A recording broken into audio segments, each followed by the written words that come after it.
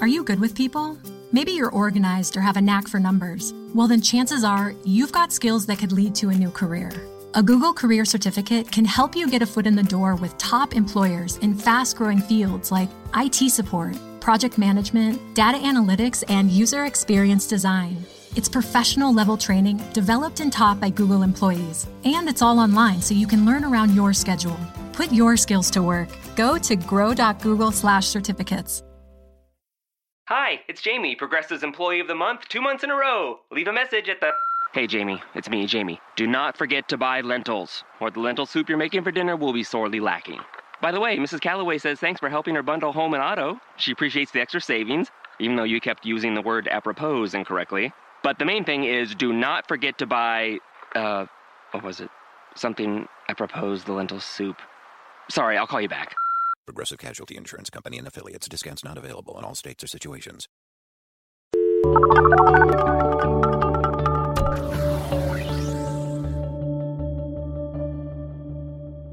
Hi, and welcome to The Pollsters. I'm Margie O'Mara, Democratic pollster. And I'm Kristen Soltis Anderson, Republican pollster. And each week we bring you the polls driving the latest news in politics, tech, and pop culture. So before we get into all of our fantastic top lines, a couple announcements. On Monday, if you are in the Boston area, if you are part of the Harvard crew or Harvard adjacent crew, I will be at a Harvard IOP event with John Della Volpe and Tony Fabrizio, both. I'm so jealous of you. And Mark Penn. Be so fun. And Mark Penn. And so it will be the four pollsters, and John Della Volpe, I think, is moderating, and Tony Fabrizio, also fantastic prior guest. It's still my favorite thing we've done on this show. I know, it's like one of the few things we've done like made actual news, not just like us saying, "Hey, look at us, we're news." I've been thinking about it a lot today with all of the Cambridge Analytica brouhaha, which we'll get to that later in the show. So folks should come take a look and show up for that. I'm going to have an announcement soon, so watch me on Twitter and stuff because it will be coming out soon, really soon, within the next week, probably before we record next time. And we are going to be in LA, just a reminder, on the 9th, November 9th. So those are all the things. That's a lot of things. That's a lot of things. And also shout out, I was in a great event last night for Jennifer Lawless, who has literally written not just the book, all the books on women in politics and why women run for office or don't run for office.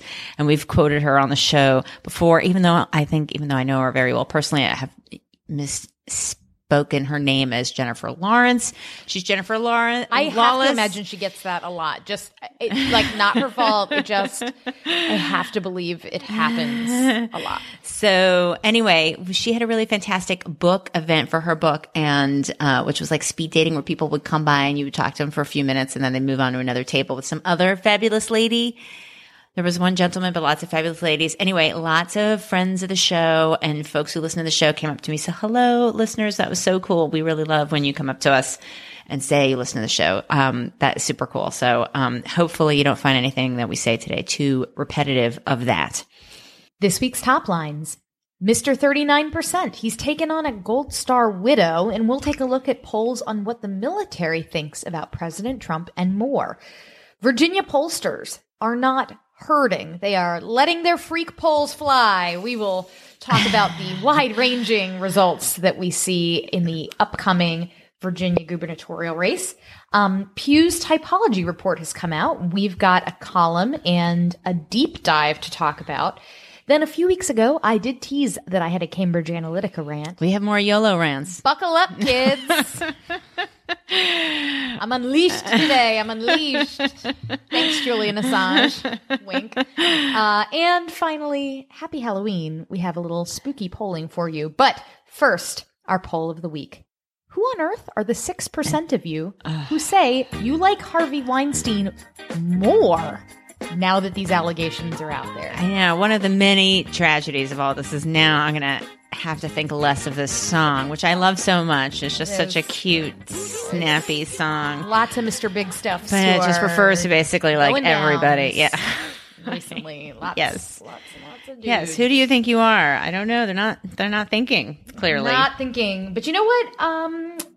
Most Americans think that this is not okay. So in the poll of the week, we have from our buddies at Morning Consult They asked, how much have you seen, read, or heard about allegations of sexual harassment and assault by Hollywood producer Harvey Weinstein? 34% say a lot, 35% say some. Remember this, there was the, we're not going to do an SNL skit about this because, it's just a New York thing. Right. That was a misfire, SNL, because it's not just a New York thing. It has kickstarted a movement. Then they asked, do you have a favorable or unfavorable view of the following people or institutions? 6% have a very favorable view of Harvey Weinstein. Boo to you. Yeah, I mean, and okay, so maybe you're those folks that don't know about this, but then, this is actually, my 6%, it was me understating it. I was calling to the wrong number. As you may know, Hollywood producer Harvey Weinstein has been accused of sexual harassment and assault by dozens of women, including actresses he has worked with and other employees dating back nearly 3 decades. Knowing this, do you have a more or less favorable view of Harvey Weinstein? The 10% of you who say more favorable, Boo. Get out. Get out of my podcast. You're done. You're shunned. You're out. That is crazy. I mean, do you think dating back nearly 3 decades, does that sound like if people think, oh, well, it happened 3 decades ago? Or does Why it would it make you more favorable? Yes. No, I'm not excusing. Like I'm at just that point, trying you to are find. either A, trolling the pollster. Yeah. Or don't do B, that. you Reading applaud comprehension? B, reading comprehension. C, you genuinely applaud this behavior and like, yeah, he's a man's man. I don't know which one makes me despair for humanity more. I'm gonna go with reading comprehension is the most optimistic reading. Yes. That's it. result. That's it. Okay, then knowing this, are you more or less likely to buy movie tickets to see movies produced by the Weinstein Company? Oh, this. Then you have about a half of, let's say, roughly a half, or say, no, I don't know. This is a a question that asks people to dramatically overestimate the amount of information they consume about a movie before they walk in. Right. And not only that, he's been fired by the Weinstein. I mean, he's been fired by the Weinstein Company. The Weinstein Company is probably going to be sold if it even is going to continue to exist. And so then, are you then allowed, even if you were otherwise going to watch those movies, are you now not? You were not going to watch them, or would you now? And then it's not even just like new movies, because obviously new movies done by his company with him being fired, you are perhaps really fair game.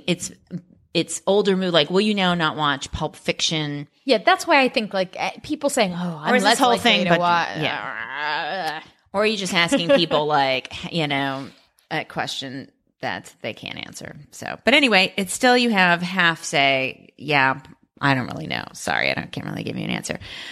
So that's then Mr. Big Stuff's taking a nosedive in the polling. We don't know what Harvey Weinstein's favorables were like before. I'm guessing they were not quite that bad. They were probably very low, just by low name ID. Unless you'd really like watched. I do think before this happened, a lot of people would not have known who Harvey Weinstein was. Yeah, I think that's probably right. I mean, if you watch Entourage, you would know because there's a character on the show that's like him. If you really follow entertainment news and fashion, you probably had vaguely heard of him. Right. But yeah, I don't know. And then there was a thing, maybe we talked about last week, but it was in Huffington Post YouGov, and they asked, like, how big of a problem do you think sexual harassment is in Hollywood versus America overall?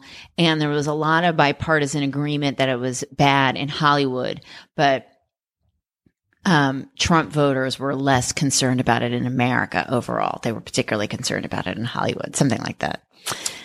Anyway, everyone's got a partisan angle. Meanwhile, so someone at this event last night, someone came up to me and said, I hope that Trump stays at 40% so Kristen can keep calling him Mr. 40%. No, it's not going to happen. Sorry. I tried to make fetch happen and it's not going to happen. His approval rating as of right now, as of press time, is 39%, which just, it's not as snappy. No, it's like little Bob Corker. It's like a very like not your best, not your best work. So Kristen, do you think that he's gone down a point? I'm like pretending to ask you a dumb media question. Has he gone down a point because of Jeff Flake's speech on the floor? Do you think that explains why he's at 39? 0.0 as No. opposed to 39.8? No. How soon do you think it's going to take for me to get a satisfactory dip in the, in the polling for that? Yeah, I was on Morning Joe this morning and we talked about the Fox News poll that came out that shows Trump's approval at 38%. And they were like, it's a drop of 4 points since Fox's last poll, which is accurate. But Fox's last poll had been toward the top of the range. Has Trump fallen 4 points in a month? Not if you average all the polls together. Right. So, and that poll still showed, was 87% of Trump voters approve of him, 83% of Republicans. And his numbers are still pretty good among his people, which is why it is just so hard for those numbers to fall much further than they have. So Yeah. maybe if I tried to make Mr. 39% stick, I'd have better luck because I think that is closer to where these numbers have hovered. But Mr. 40% just sounds better. So just do it, you think Trump is going to send you a fact-checking all caps tweet about your poll? Because I'm overestimating his approval rating? It's not true. I'm not at 40%. And then everyone tweets back, yeah, you're at 39% today. Anyway, that would be a fun day. That would be a fun day for me to observe if that happened. I still remain a little stunned that I know enough people like Mary Catherine has been, my friend Mary Catherine Ham, she has been the subject of a Trump tweet in the last 2 years.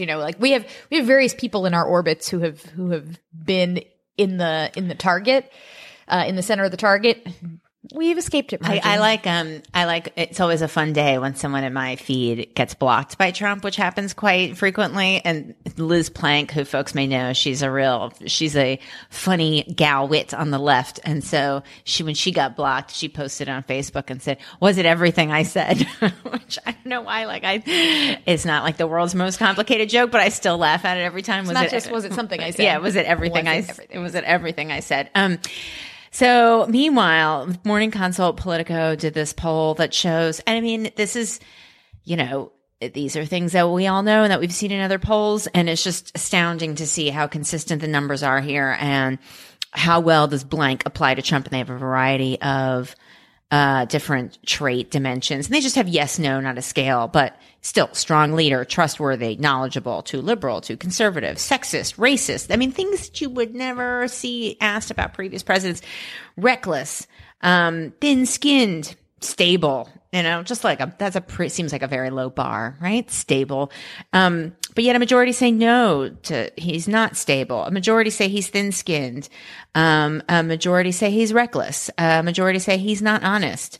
Majority say he doesn't care about people like me or that he's not compassionate. I mean, the numbers are bad. Okay. There's no, but good that news he is here. Too ideologically extreme is not that's one of the things that he doesn't get tagged with. Yeah. Only 26% think he's too conservative. Yeah. To which I say, does that mean the word conservative is surviving the Trump era?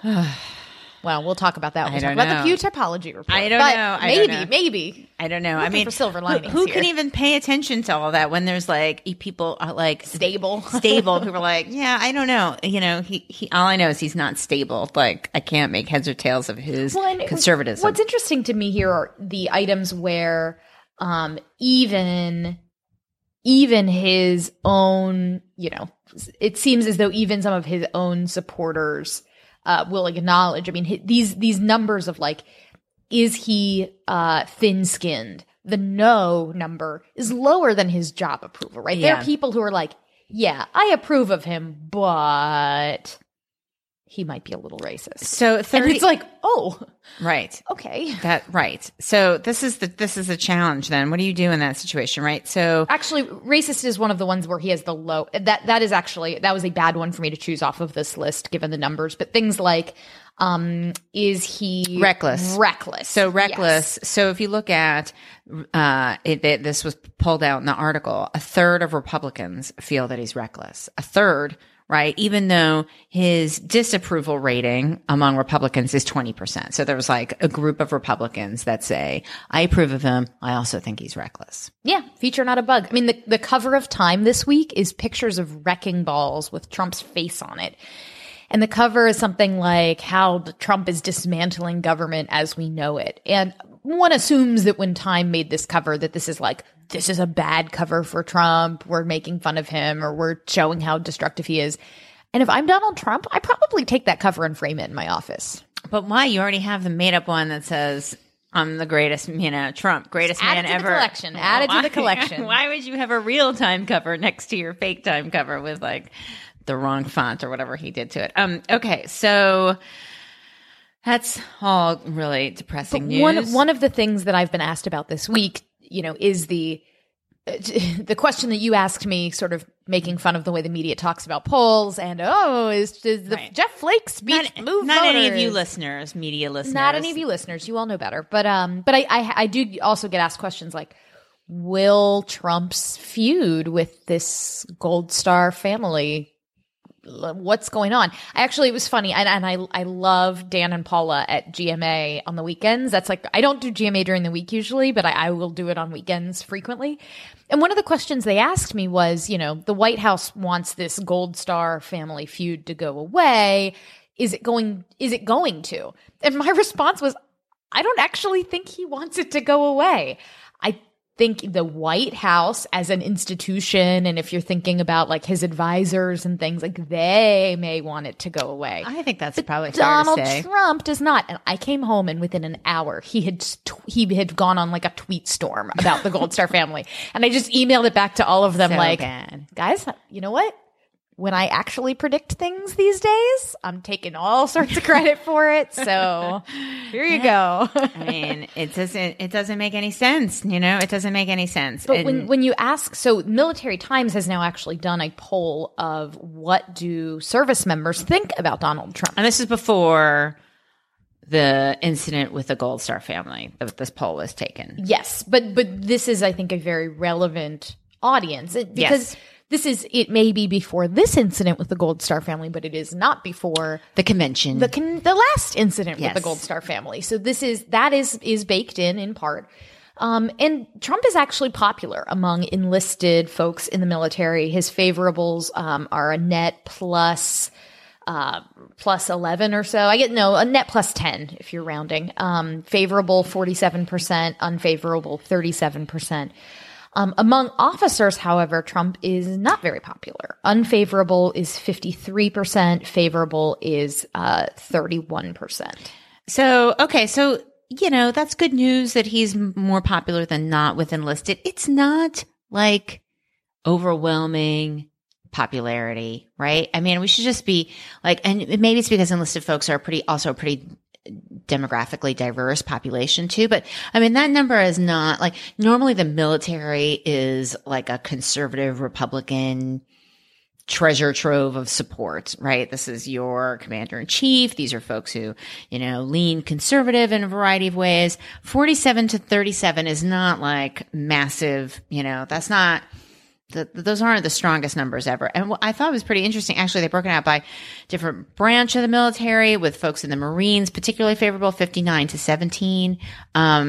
Navy and Air Force net unfavorable. Army slightly favorable, which I thought was pretty interesting. And then here's a question that got a lot of press. They asked, what threat do white nationalists pose to U.S. national security? And you had a 30% say significant, 21% say moderate, and then 3% say small, and 18% say none.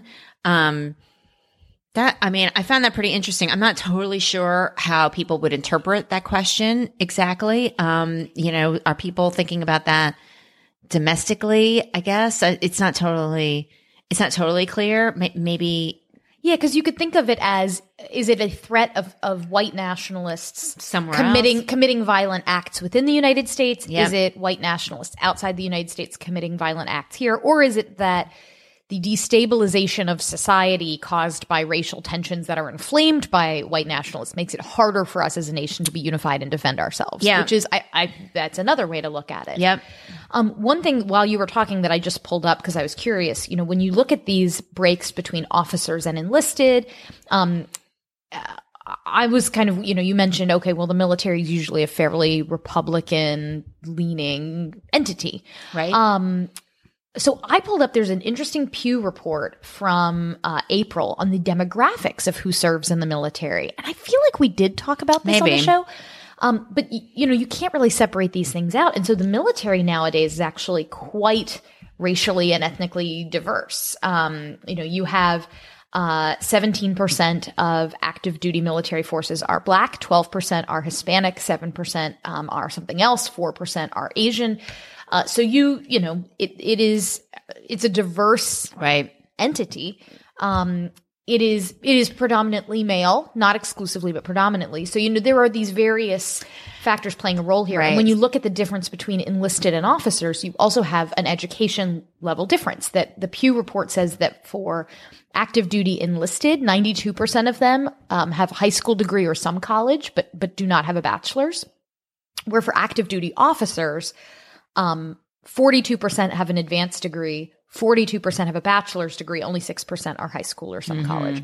So they're in the same way that if we were looking at a poll and we saw a crosstab of how do you feel about Trump, like college education is a big dividing line on how you think about Trump. Right. So if you have one piece of the military that has a different education crosstab going on, these things are all related, is all I'm trying to say. So you have gender playing a role in how enlisted folks feel. You have education, you have racial and ethnic diversity, and you have whatever sort of, quote unquote, natural tendency for the military to be a little bit more conservative.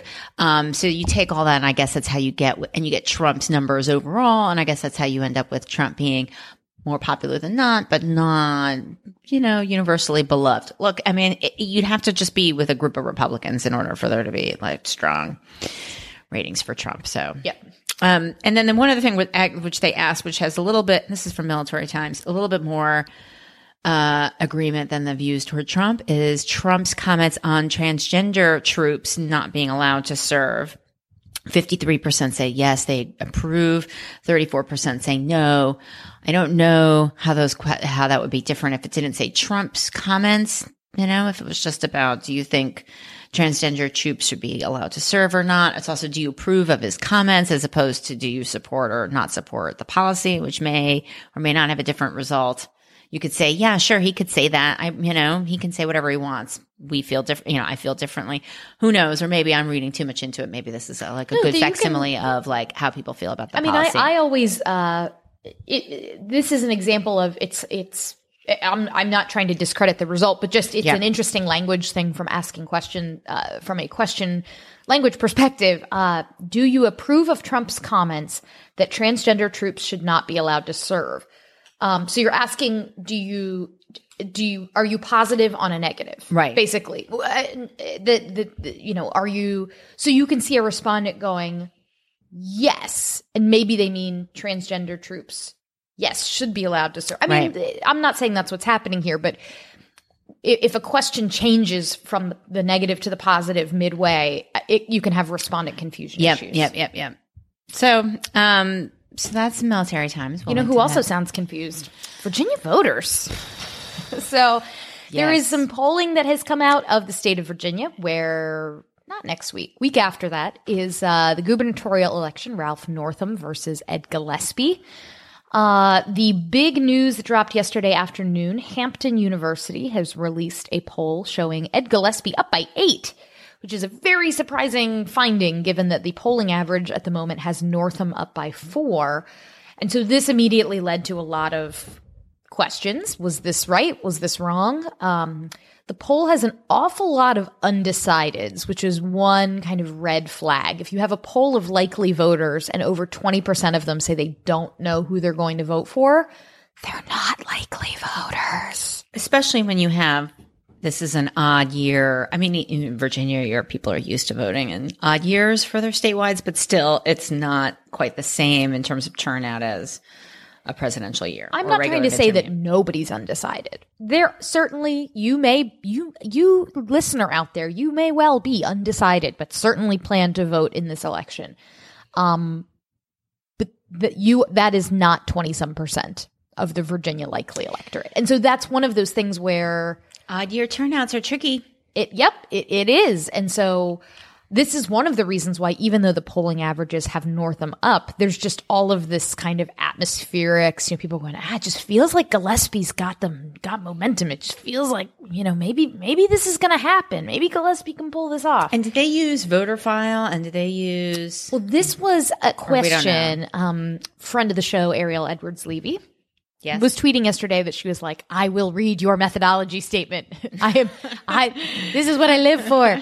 And that in the methodology statement, it seemed to imply this is a poll conducted RDD, which RDD, random digit dial, means that they're just randomly dialing phone numbers that are Virginia phone numbers. But then it says that the sample is a list of registered voters in Virginia, which is not the same as RDD. So they could be using a list, but not a voter file list, but like people who have been quote unquote listed with the phone book. Not with the phone book, but like have their phone number out there in the world. And so that's not necessarily a voter file, but it's not necessarily RDD where it's not connected to a person. And RDD is just like registered voter people list. Live in this precinct. People live in this like 234 exchange on your phone number. And so we're going to just call people there because it seems like it's likely to be a residential area. That's RDD. Listed is someone named Margie lives at this address and this phone number. Hi, I'm a pollster. May I please speak to Kristen Anderson? Yeah. And if Kristen Anderson is not available, right, figure something else out. So, exactly. the Hampton poll has Gillespie up 8. At the same time, you have a Quinnipiac University poll that came out just a couple days before that has Northam up 14. So that shrug. It's not an emoji. What's it when you have the like? What are those things called? It's not technically a shrug emoji. It's a shrug when you. It's like all the characters together to look like a shrugging person. Right. What's that called when you use like? I don't know. Listeners, what is that called? It's got to be a thing because it's not an emoji. I have used shrug emoji as shorthand for that thing, but you are right that it is technically not an emoji. So a big thing that people are worried about in the polling world is herding, right? And this was something that came up in 2014 where Hampton had leaked, we've got a poll about the Gillespie Senate race. And then they didn't release it, and they've never released it. And the speculation was, did that poll show Gillespie really, really, really close? Right. Which would have been way out of line with where most of the polls were. And they went, is our data weird? And then they just sat on it. Right. And then, nope, it turned out to be right. And I think this happened in the British elections where nobody is sitting on their weird data this time. One pollster says Northam plus 14. One pollster says Gillespie plus 8. That is a wide range. Right. Well, there is also going to be voting in Tacoma Park on that same November for the local Tacoma Park elections for the mayor, who I think listens to the show, or at least occasionally listens to the show. And in Tacoma Park, 16 to 18-year-olds can vote. There's same-day registration, and non-citizens can vote. And the reason I knew that is because some cuckoo candidate for governor in Florida tweeted out undocumented illegals can vote in Tacoma Park as his campaign. I think you retweeted it. Oh, yeah, that was Adam Putnam. Was it Adam Putnam that did that? Yeah. I thought it was some person who was Google this right now. I feel like it was somebody I hadn't heard of before, and I've heard of Adam Putnam. It's Adam Putnam. Well then, okay. I thought, that's San Fran and Tacoma Park have been overrun by illegals. They're allowing illegals to vote. I don't know how that matters to anybody voting in Florida, but I was like, my dad's not undocumented. He is a legal resident, but he can vote, and he has same-day registration, which I don't think he's as excited about this as I am. But anyway, he can now vote, and then it'll be even more incredible when people call our landline to talk to him to be in telephone surveys. Power to you. Good luck getting a good answer out of him on how he feels about your political issue. So moving on to this Pew typology poll. Yeah, so this is one of those, there are a couple times a year where it's like Christmas for the pollsters. Yes. And for me, that's when the Harvard Institute of Politics drops their youth polls. That always feels like a mid-year birthday for me. Yes. But this is also one of them. Yes. The Pew Political Typology Report, where they go through and conduct an awful lot of interviews and segment America into a variety of different buckets. Yes. Beyond just Republican, Democrat, what have you. So like segmentation, cluster segmentation, based on views toward a variety of issues. So it's not just, red team, blue team. Right. And there has been some. So first, before I give the critique, because there's always a critique, the buckets that it largely divides people in. So I'll go over the ones on the right very briefly. You have core conservatives, country first conservatives, market skeptic Republicans, and new era enterprisers. I love these names. I really wish they had just put the selfie vote down for new era enterprisers, because it's what they've described. Like, they basically describe the 9% of America that is the selfie vote demo.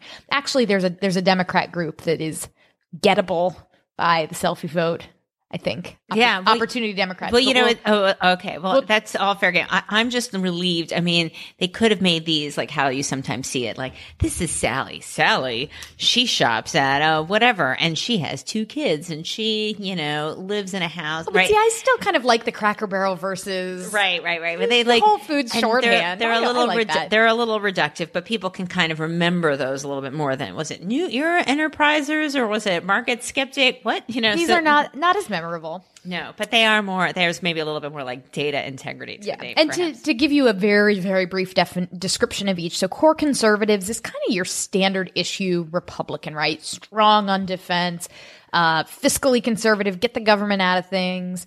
They think the economic system is fair. Everybody should be pulling themselves up by their bootstraps. And they're kind of middle of the road-ish on immigration. Then you have the country first conservatives, which are they're fiscally conservative-esque, but they're very much opposed to U.S. involvement in the global economy. They think immigrants are taking our jobs. They don't think the economic system is necessarily fair.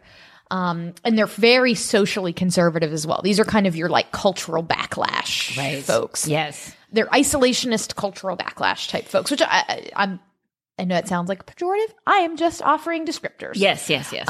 Market skeptic Republicans are different in that they are not culturally conservative, but they are still and are slightly, the temperature's turned down a little on the immigration piece, but they really think the economic system is screwing them over. And then last, you have these new era enterprisers who they are the least likely of the groups on the right to approve of Donald Trump. They are the least likely to say government can't afford to do more to help needy Americans, which I will talk about that question in a second because I've got beef. Okay. But they also think they're the least white. They're the least white. They're the youngest. Again, I'm telling you, this is the selfie vote here. Yeah. They think being involved in the global economy is good. They do not think immigrants are taking our jobs and our housing. They're the youngest, but they're on average older than me. So let's just they're not kids. Okay, we're doing what we can, Margie. We're doing what we can. I just say they're not young. They're not. It is all age is nothing but a number. It's all relative. So they basically they are personal responsibility types, but they don't think that immigrants are bad. They don't think homosexuality should be discouraged by society. That's not their game. So that is the 4 divisions on the right. And Pew sort of assumes that if you looked at the politically engaged public, those core conservatives are 20% of the public, politically engaged voters, I should say. Right. Country first conservatives, 6%, market skeptic Republicans, 10%, and new era enterprisers, 9%. So the hope during the whole Republican primary was, can you fuse the core conservatives and the new era enterprisers together? And, this is how we get the Rubio Kasich ticket or whatever. And that didn't work. Instead, that whole field was fractured, and the country first conservatives teamed up with the market skeptic Republicans. And even though they are smaller, even when combined, than the core conservative group, that's how you get Trump. Well, this was all super interesting. And I looked at this table, and obviously we linked to all this. And so Pew has this great table where they show how the different segments break out across some of these, pretty important dividing lines. And one where there's this massive differences. U.S. economic system is generally fair to most Americans. And so among one group, so this is the market skeptics, 5% agree with that. Among 2 of the 4 Republican groups, 75% agree with that. I mean, that is such a massive gap. And I was like, oh, Kristen, look, and she's like, this, you said, this is what I'm writing my column. Right? So like, I saw this, I'm like, holy moly. I mean, that is how you get these big debates over, like, what are we going to do about taxes? Right? I mean, what are we doing about, what about the, bank lawsuit bill that just passed, right, in the Senate. So those kinds of arguments, which, folks on the left say, well, looks like this should be really divisive on the right. It is, according to some of this data, but are these issues bubbling up to being vote drivers? Well, I wrote my column this week sort of keying off of the stuff that Bannon said at the California GOP convention over the weekend, which was, he got us, everybody hooting and hollering when he says that, like, George W. Bush is the most destructive president that America's had and that he's an embarrassment and incompetent. And it's like, wow, what universe are we living in that Steve Bannon stands in front of a Republican crowd in a blue state and, like, they applaud him for saying these things.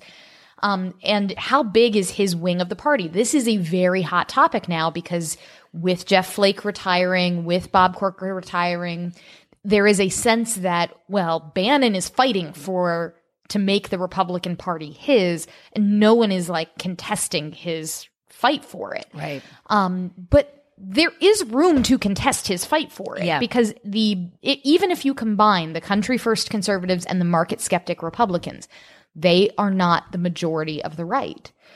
The question is there anybody else trying to lead the New Era Enterprisers or the core conservatives, or is there a vacuum of leadership there? And if there is a vacuum, then yes, Bannon is going to win the fight. Right. But my column was that, especially since that's what everybody wants to cover, these kinds of sure. the bomb throwers and the scream ups, Yeah. Well, I mean, and I've spent, a couple of the last few days looking at different polls about George W. Bush's approval rating among Republicans. It's actually gone up because Democrats now kind of like him. Like he's hanging out with Lady Gaga. Right. He's cool now, But even among Republicans, his favorables are 75 to 80%, depending on the poll.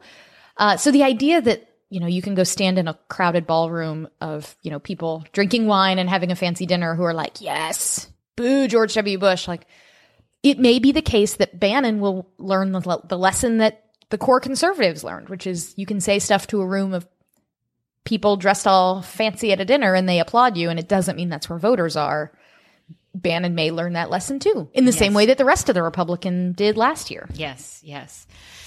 Okay. All right. Well, so what's going on the left? All right. So on the left, there's different kinds of dividing lines. And so they also break everybody up into 4 groups. And they say for the first time, there are 2 groups of Democrats that are majority minority. So that's new. So there are 4 groups. There's the solid liberals, opportunity Dems, disaffected Dems, and devout and diverse. So again, it's not quite, the names are not necessarily as sort of memorable archetypes, but they do, I guess, describe where people are. The solid liberal group, that's the most hardcore liberal group. It's also far more likely to be a college educated group, 57% college educated. There's no other group of the 4 that is majority college educated. It is the whitest, 73% are white. I think it's also the most female, roughly. It's about 60% female. These are like the marchers, right? We've talked about this before. I talked about this when I was at the event last night. Like, there is this, group of Democrats. We need to be mindful of folks on the left that we don't think of all Democrats as being this group of sort of the folks who feel, the most angry. We'll talk about it a little bit. This is the group that feels the most strained. If they had someone in their network who was a Trump supporter, they'd be the most likely to have a hard time with that family member or having that conversation over dinner. The right is not all Breitbart and the left is not all Chapo Trap House, right? Like that. Right, exactly. And so anyway, so that's what the solid liberal group is. And then you have the devout and diverse and disaffected Democratic groups that are the devout and diverse is the oldest group, a majority, on average, they're 52 years old. That's their average. They're lower in terms of college education. Only 15% have a college degree. So very different there. And if you look at the different kinds of issues that break these groups. I don't think you see anything quite as dramatic as that, like 5 versus 75 that we saw on the Republican side, but there are a couple issues that are really important. So one is the issue of faith, and this is probably not a surprise. This is something that, Democrats struggle with as a party overall. How do we talk about faith when we have people who are very religious in our group and we have people who are not religious? And we want everybody to feel part of our, being inclusive means we want all those folks to feel like they can be, they have an equal voice in public life. And so the devout and diverse and what's this other one called? The disaffected Democrats, are more likely to say it's necessary to believe in God to be moral and have good values. The diverse, devout group, 64% believe that. The disaffected group, 41%. The solid liberal, the marcher type, 9% feel that way. That's a pretty big difference. And it is part of, is one of the challenges Democrats face in terms of, strengthening and broadening their tent. There's another dividing line on government regulation of business is necessary to protect public interest. The solid liberal groups, 96% agree with that. When you look at the devout and diverse and the disaffected group, just under 40% feel that that's necessary. That's not necessarily their priority. It doesn't mean that they're like strongly opposed to it, but it says, is it necessary? They don't necessarily feel that it's necessary. Another dividing line is hard work and determination are no guarantee of success for most people. And the solid liberal group most likely to agree with this, 73%. So this is the group that is the most college educated. They have the highest income of the 4 groups. They're the whitest with the most college degree, most likely to have a higher income, and they're the most likely to say hard work and determination are no guarantee for success, while the groups that are a little bit more downscale in terms of their college degree and income are less likely to say that that's no guarantee. And it's consistent with what we saw. I think we spoke about it last week, or maybe it just came out over the last week. I can't remember, where Pew also showed that yes, we did talk about last week. Democrats, there was a big dividing line along education on the perspective of like how our women face discrimination that's keeping them from success, where more upscale Democrats were more likely to say, yes, these are challenges that people face than downscale Democrats. Well, this question of hard work and determination are no guarantee of success for most versus most people can get ahead if willing to work hard. The 3 groups that are the most likely to say most people can get ahead if they're willing to work hard are core conservatives, new era enterprisers, aka the selfie voters, and opportunity Democrats, the selfie voters' Democratic best friends. Right. and together, those 3 create that's Kristen's party. The Jeb Bush presidency on Earth 7. Because look, 61% of people overall say most people can get ahead if they're willing to work hard. 36% say hard work and determination are no guarantee of success for most. So a majority say most people can get ahead if they work hard. The groups that most prominently hold that view are not all on the right. It's like these 2 groups on the right plus this 1 group on the left.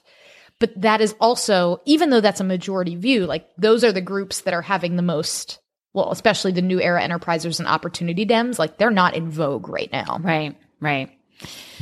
Yes. I mean, there's so much that's interesting here, and it's, it shows, one, how complicated all these conversations are, that it's not simply about how do you identify, it's all these other values that are driving. And, it should be said that some of these things, like, I didn't dig deep into this, but one of the things that differentiates the Democratic groups is views toward our engagement abroad. U.S. should pay less attention overseas and focus on problems at home. Just because there's a division there with these Democratic groups doesn't mean that that's actually a vote driver or is going to, necessarily matter to different Democratic voters when they're thinking about, let's say, a primary or a congressional primary or a presidential primary, or, thinking about whether or not they're open to other presidential candidates. I'm not convinced that just because there are differences here means that they are vote drivers. Still, all taken together, all this shows how much more complicated these conversations can be. And it's why we can't even just do breakouts of party anymore. We have to do breakouts of different subgroups within party, because some of these differences are actually quite significant. And how do people identify? Because I mean, the other thing is these labels come after the fact. They are, done in post, right? They are done with the data afterwards. People are not walking into the survey saying, I'm a devout and diverse Democrat. I'm a solid liberal. I'm a opportunity Democrat. So people just say, I am a Democrat, but sometimes I feel concerned about X, Y, and Z about my party, or I like this candidate or that candidate. So then how can you, use these differences that exist? And do you just try to smush everyone together? Do you try to tease out these differences, give names to them, and find ways for people to feel like, oh, yes, okay, I get what you're saying. That speaks to me. I don't know the answer to that, but one thing where people did agree generally is that majorities across every one of these groups, except for the newer enterprisers, says it's stressful. It's stressful and frustrating to talk about politics. And that's one thing we all can share, which I guess is not really good news. The one, I did say that there was a modest beef here, so I'll air it. I saw this on Twitter. Kevin Glass, who I enjoy following, went through and took the quiz a couple of different times just to see, if he tweaked an answer here or there, what would happen.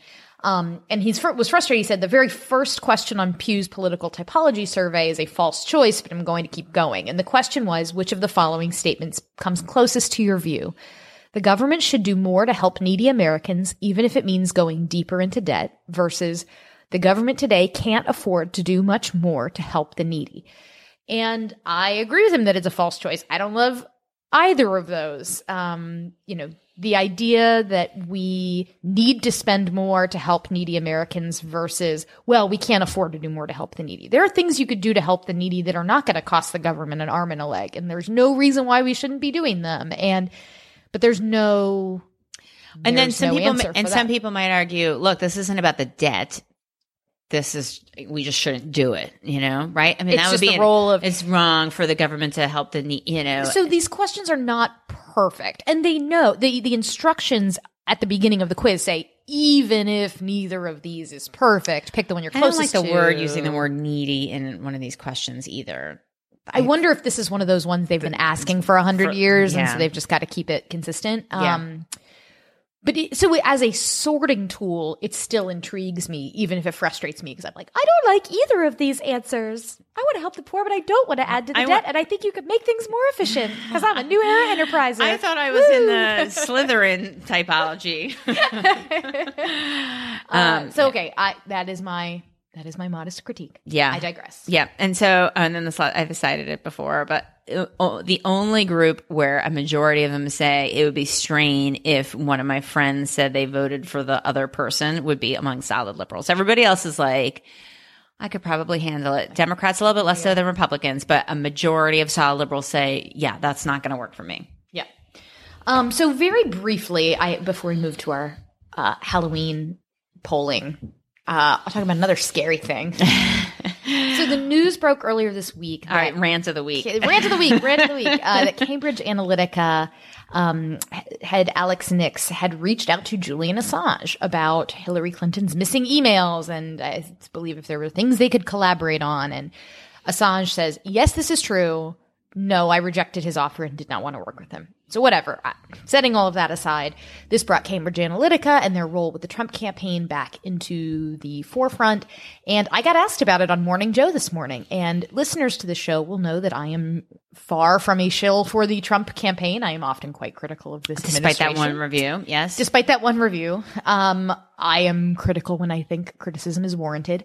But this time what amuses me is there is a press release now that the Trump campaign has put out really distancing themselves from Cambridge Analytica. Like, who are these guys? I don't even know these guys. We use the RNC for data. What are you talking about?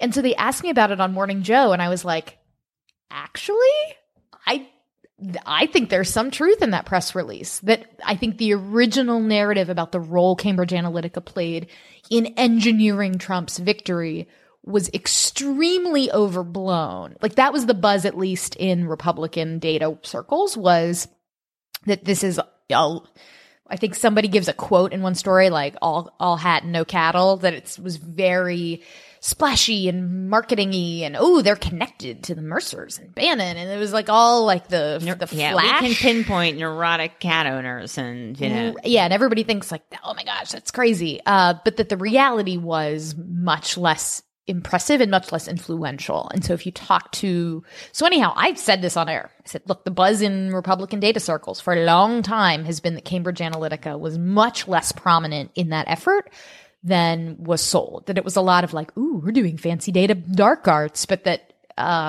the reality was less impressive. And I will tell you, my Twitter feed lit up like a Christmas tree. I made the mistake of turning off the quality filter on my notifications. That was a mistake. I mean, it lit up as if I had gone on Fox News and said, like, guys, there's not really... Was it everything you said? There's not as much to the Uranium One story as you're saying. And people would be like, rah.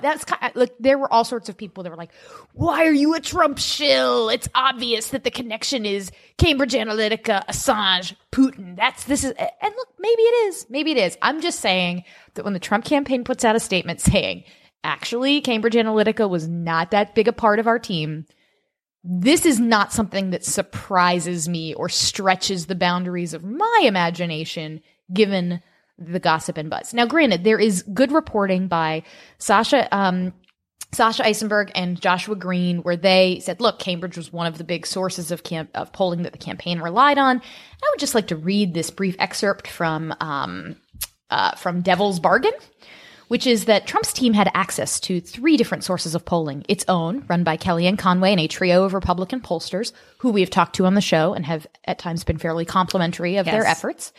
I'm going back to the story. Large-scale surveys conducted by the GOP firm Target Point that fed into the RNC's micro-targeting model. Yes, and there's been plenty reported on that. The establishment. That's what the press release from the Trump campaign says they used. And then another set of surveys by Cambridge Analytica, a London data science outfit contracted by the campaign to build a sophisticated model of its own. None of them pointed toward victory.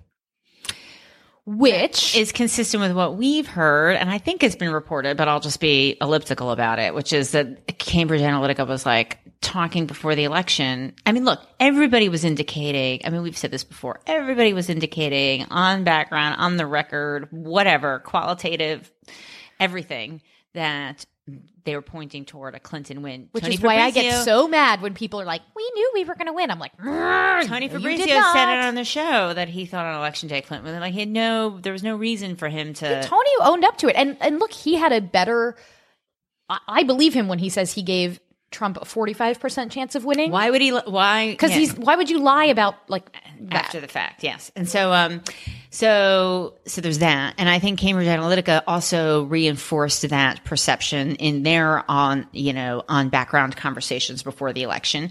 The Trump people on election day were already kind of managing expectations before the numbers came in because they too thought that they were going to lose. So anyway, but that's separate from what was the role of Cambridge Analytica, but for them to say that they predicted it or that they were able to target neurotic cat owners and that was a secret to victory, none of that is, doesn't really make sense when you look at that. Look, I wasn't on the Trump campaign. Yeah. I wasn't in those rooms. I do not know how important or unimportant they really were. I am merely reporting on the buzz within the circles that we travel.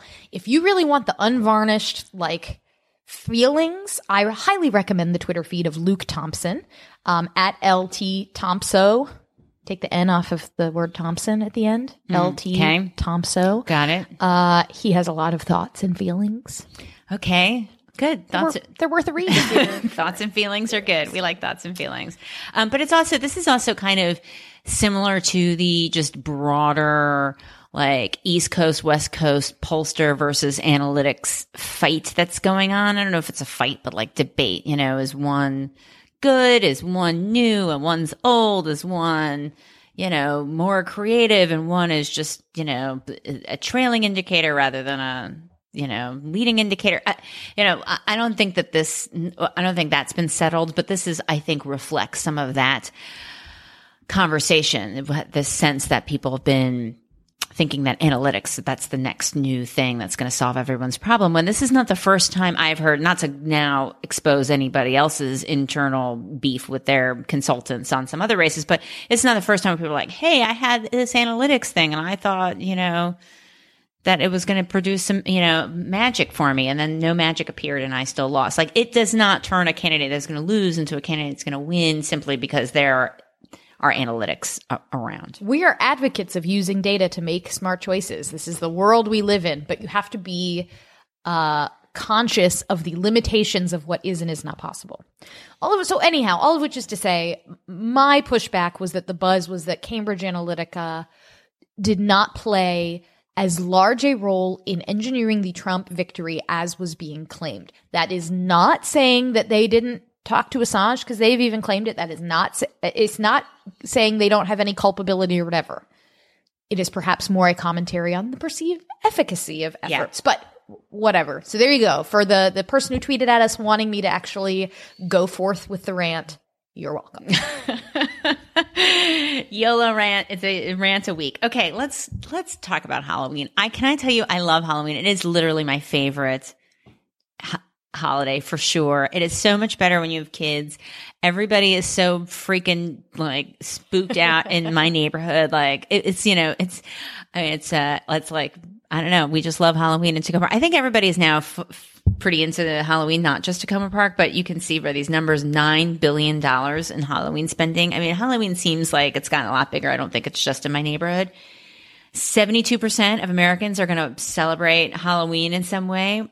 A third are throwing or attending a party. I mean, these numbers are pretty high. This is from Wallet Hub. They sent us a bunch of snazzy little infographics.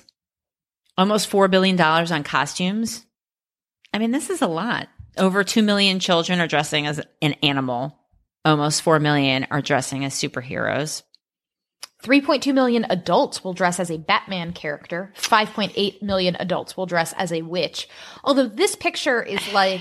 I'm annoyed. I'm annoyed that in all... witches with short skirts and thigh-high boots on, which, like, if I dress as Hermione Granger, I am also technically dressing as a right. witch. If you go to the previous, there's another one where they have, like, almost half of Americans plan to dress up in costumes and they have, like, a sexy cop girl. So I'm a little bit annoyed that all the, like, cartoons in this, people are dressing up in costumes are, like, teenage, college-age girls in, like, little schoolgirl kind of costumes. But anyway, let's just table that for a moment. That beef with the designer clearly has a thing for those costumes. I'm just kind of amazed. So 1927 is when trick or treat was first used, the phrase first used. Wow. Okay. What else do we have here? So this one, 62% of parents admit to secretly eating their child's candy. Well, Margie, yeah, do you have a confession to make? Of course. Obviously. Oh, and 80%. Where is the one that was like 80% of parents have to go through the candy to make sure there's nothing dangerous? That's me. Like that little graphic of like this mom going through like an angry pumpkin full of candy. That's totally me. That's because we have a nut allergy, so I have to go through everything. That's a legitimate reason. Yeah. So it's not just because I'm like looking for razor blades, which is I think a bit much, but discuss Halloween safety. No, I don't do that. But $13 million in Halloween property damage. I don't know. Some of these maybe are a little bit of a stretch, but it is 36% think 12 or 13 is old enough for a child to trick or treat alone. I mean, it is definitely old enough. 36% to the rest of you don't like think that's you're toward old. The end of when you should be trick-or-treating you should be at able all. to go at like 9, I think, and depending on your neighborhood. But I think like 8 or 9. I think the kids in my neighborhood would be going at 8 or 9. I mean, the kids in my neighborhood, like there is literally like a free range, like one of those free range moms is running for office, like from my neighborhood. Like, I mean, that's kind of where we are. But still, I think 12 and 13 is definitely old enough to go trick-or-treating by yourself, for sure. Anyway, my kids are going as superheroes. Beckett is going as Gecko, which is this, like, there's some cartoon I've never seen that he's obsessed with, which is like kids go to sleep and when in their pajamas, and then while they're asleep, they turn into superheroes, and it's Batboy, Gecko, and Owlette. And so he has like a gecko mask and he's pretty excited, right? And then Lucy's going as Wonder Woman. So And I have a fantastic video of them dancing around the house talking about fighting crime, but they're naked, so I can't post it anywhere because I'll get arrested. But it's super cute. You'll just have to take my word for it. Please don't get arrested for that, Margie.